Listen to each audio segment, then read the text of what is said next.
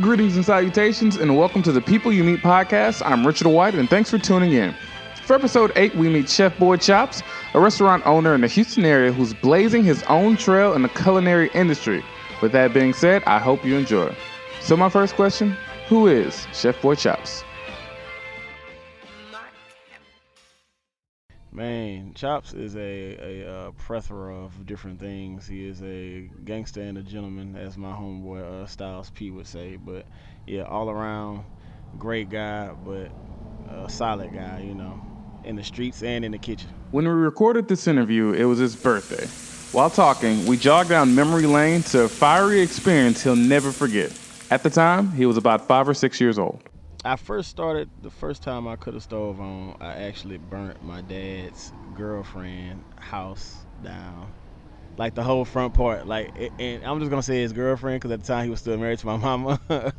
So, he took us over there. Her kids said they was hungry. I had cut they wanted some grits. I put some grits in the pot. I was about 5 or 6.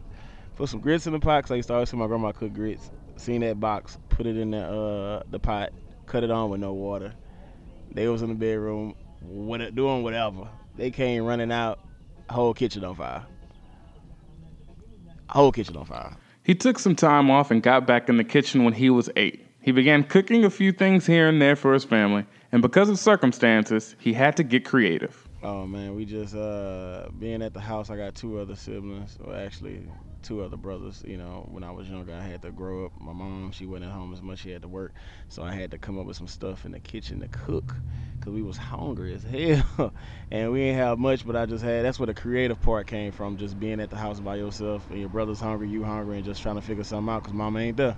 Man, I remember we used to have Spam, dude, and I used to pan fry it. I didn't know what I was doing at the time. I was so young, but actually toasting it on one side, that's called pan frying. Sauteing or whatever. And using cooking eggs. So we'll do scrambled eggs and learning how to, the importance of cooking the egg, because I used to always cook everything on high because that's all I knew, just cut it on high. So I would take the pan off, put the pan on, take the pan off, put that pan on, without just changing the knobs, which was weird because I don't know why I just didn't cut it down. I just was like, okay, I'm keep it on high because that's what it needs to be in, and I would just pull the pan off, put it on, and then pull the pan off, put it on, and then it'd just be done. So I mean, that's kind of how I learned my pan frying skills. But man, you remember those sausages that used to come in a pack, that like a bar edge sausage, and it was like you could boil it, you could bake it, and it still had the same red juice in it, bro. Like that sausage, I hated it, but that's all we had, that and ramen noodles. Once he mastered that, his skills and palate for taste increased. Next level was when I got a little older, man. I used to cook all the time just to impress girls. And that was just like my little niche. I mean, I didn't look at it as I was making money, because I was like, I'm making more money on the street, so I didn't think about doing it as a job or a career. It was more or less something that I was just good at, and the homeboys were talking to us about it. Like, man, you be cooking, man. I'm 15, 16, 17, 18 years old, and they like, man, you still cooking? Like, man, whatever. Until it got to a point to where I got into my early 20s, and I was like, man, somebody pointed it out, because I kept getting in trouble and was like, man, you should try to do this cooking thing full time. You need to go to Art Institute because they got an open house. But before the Art Institute, he dropped out his senior year of high school, and then life happened. For 5 years, he had a number of odd jobs, became a father, earned his GED, and got serious and realized he can make a living working at different restaurants. His first real shot came when a friend put him on. I ended up meeting one of my a close friend, and he got me on doing a fine dining restaurant. So chef didn't know nothing about me. He looked at me and was like, man, you look like you can cook because you big. He like, and you black as hell. And he was like a Cuban / he was mixed with just a lot. So he used to call himself a mutt. I was like, okay, he crazy as hell. But he was from New York. And this company, Timpanos, basically, that's my first fine dining job. So he just gave me an opportunity and was like, man, I'm going to throw you on the line. So he just threw me to the wolves. So I never had salmon, never had lobster, none of that like fancy shit. It was just like regular catfish, stuff like that.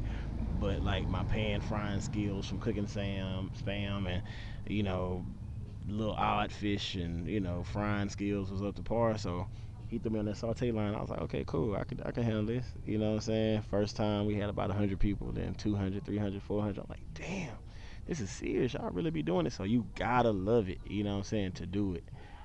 And he seen I had a knack for flavor, and he was like, man, I've been a lot of places, but the way you flavor things and season things, he's like, man, it's great.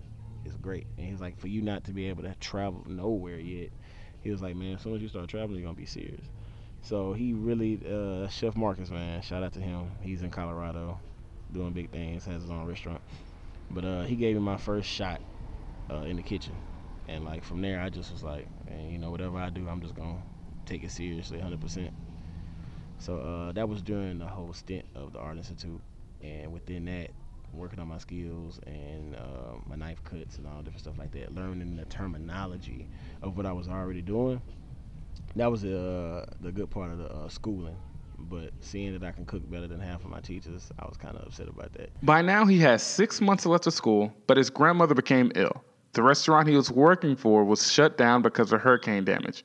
Even still, with all the hurdles against him, he kept moving forward. So I ended up going to the hospital field, changing up some things as far as food for Memorial Herman. So we upgraded their menu, did a whole bunch of other things, doing menu design and stuff like that. Then freelancing as far as catering and all that came about. And just was like, man, I'm just gonna build my own empire. I can't work for nobody. So I ended up leaving the hospital area and just start doing my own thing. It was, I was good at it. Did a lot of dope events out here. So he started small, and the French Fry House located in Houston's historic Third Ward was born. That comes with the part of me doing menu design. I used to sit around and just come up with different ideas. Like just to say if I had $2,000, I want to open up a business. How would I do that? Because I was looking at everybody that I knew that I did go to school with, who was more fortunate than I was, who parents were paying for their school, open up these big, huge restaurants. And I was like, why would they open up a huge restaurant, spend all that capital when nobody knows them and nobody ever really tried their food? And this is their first time going to culinary school. Like a lot of those people never cooked before. They just go to school because they look at it on Food Network and think it's cool until they actually get into that environment, and you really got shit, people talking shit. You got chefs yelling at you. You got people not, food not coming in. You got to deal with all the variables of the whole restaurant business. And, I seen a lot of friends who put a lot of capital up that lost their business within 6 months. So looking at that and was like, man, I would never do that. Starting off, I would start small. And I thought, I look at it as food truck concepts. Quick, easy, fast, efficient, low costing. Like, let's come up with a whole bunch of these. So I just sat down and I have this book where I have about 50 different concepts. So it's just like an idea book, what I'm saying? Just sketching everything down, even the floor plans and everything, what I'm saying, to the T. So this was the first one I actually picked out. I was finna actually make this into a different concept. I don't want to give up what concept that is because it's actually gonna come out sooner or later. I'm gonna come out with all these concepts because I want to start a world monopoly of food places. So, but this is the first of many. Let me let you know that. But that's how it started. Just brainstorming in this book that I got. There's always a number of factors to get things going, but the biggest piece in helping the French Fry House off the ground was him stepping out on faith. The thing was, I was working with so many different black businesses as far as they would hear about me in the street, as far as cooking and different events I've done, and seeing how popular they were. And then they will reach out and want me to save their business as far as like either they wasn't getting as much business as they needed, food wasn't right as they wanted, and they wanted to see if I can come in and almost do like a food rescue situation, which I love. I'm a competitive guy, and I feel like I'm always looking for a challenge. So I reached a lot of people reached out. So I've helped a lot of these black restaurants try to get on top, and then nobody would listen. Like everybody would go back to their bad ways after they see some residual money coming through, and to see that it was working, they would go back to their bad ways and wouldn't listen. So I was constantly feeding my dream into somebody else that already had something, but wasn't willing to let go of their dream, but not to accept mine, if y'all can understand that. So let me put it like this: God gives every single body a dream. It's up to you if you want to go ahead and do that dream or that vision or that feeling, or sooner or later it's gonna pass and somebody else is gonna catch it.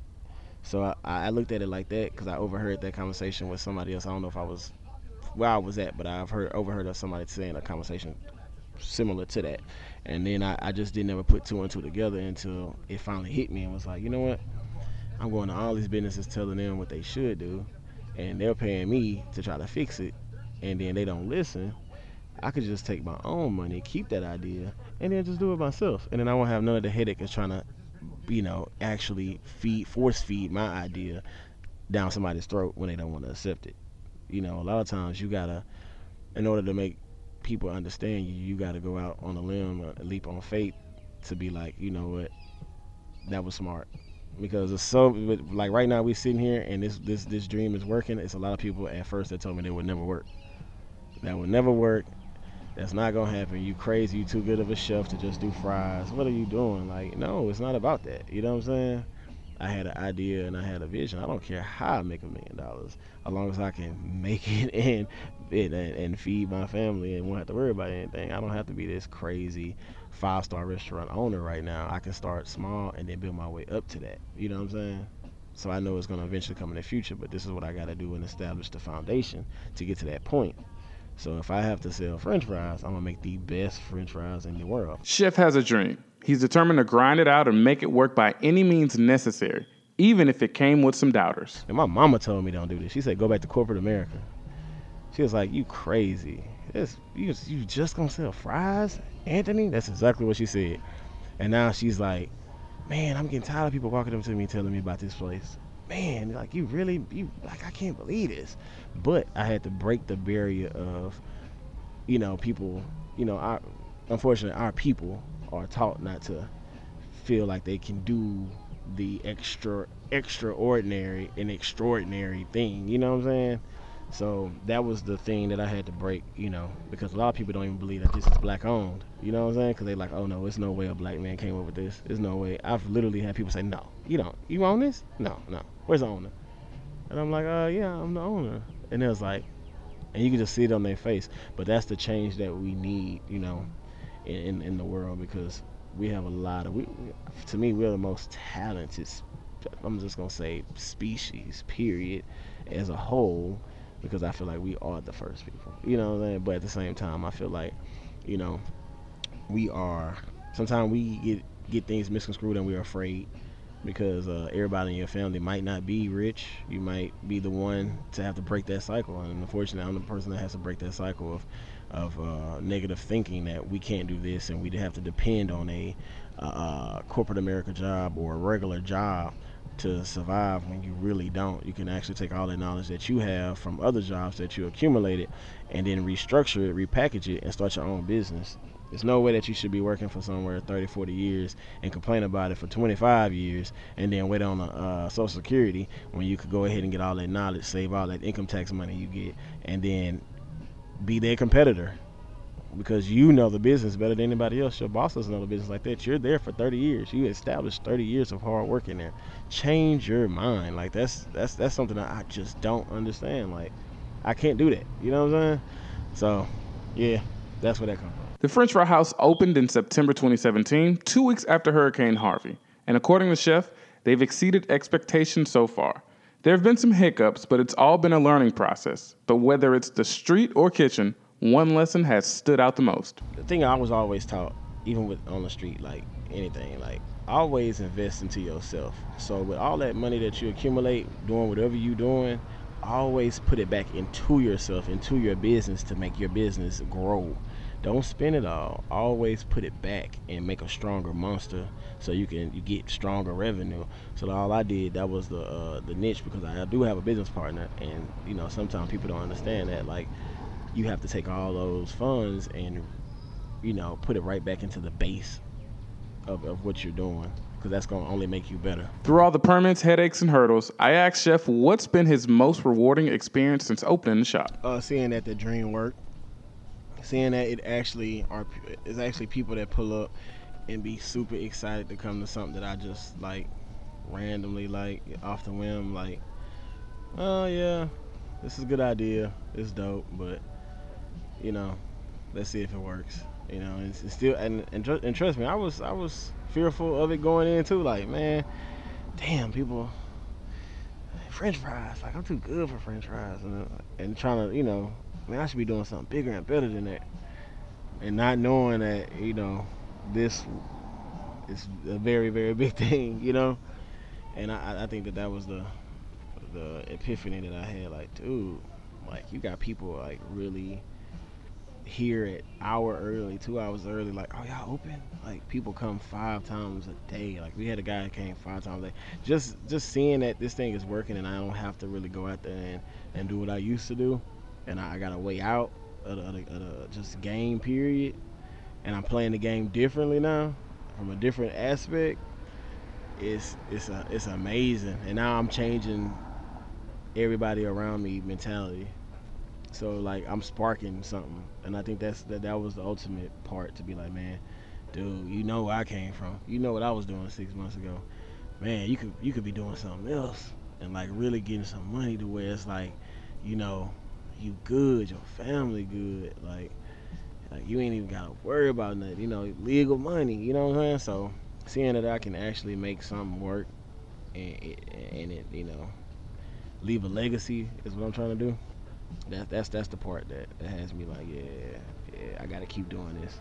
I gotta get another one. I gotta get another one. I gotta do this. I gotta do that. So it just opened up the floodgates now. Ladies and gentlemen, Chef Boi Chops. If you're interested in knowing more about Chef and the French Fry House, you can follow them on Facebook and Instagram. I'll post the links in the show notes. And a special thank you to Danielle and Peaches. Our music is by Mark Henry Beats, and our image is by Evan White. Be sure to follow us on Twitter at TPYMPod and on Instagram at The People You Meet Pod. If you like this episode, be sure to leave a 5-star review and spread the word about us. We can be found on iTunes, Google Play, and SoundCloud. I'm your host, Richard White, and thank you for listening.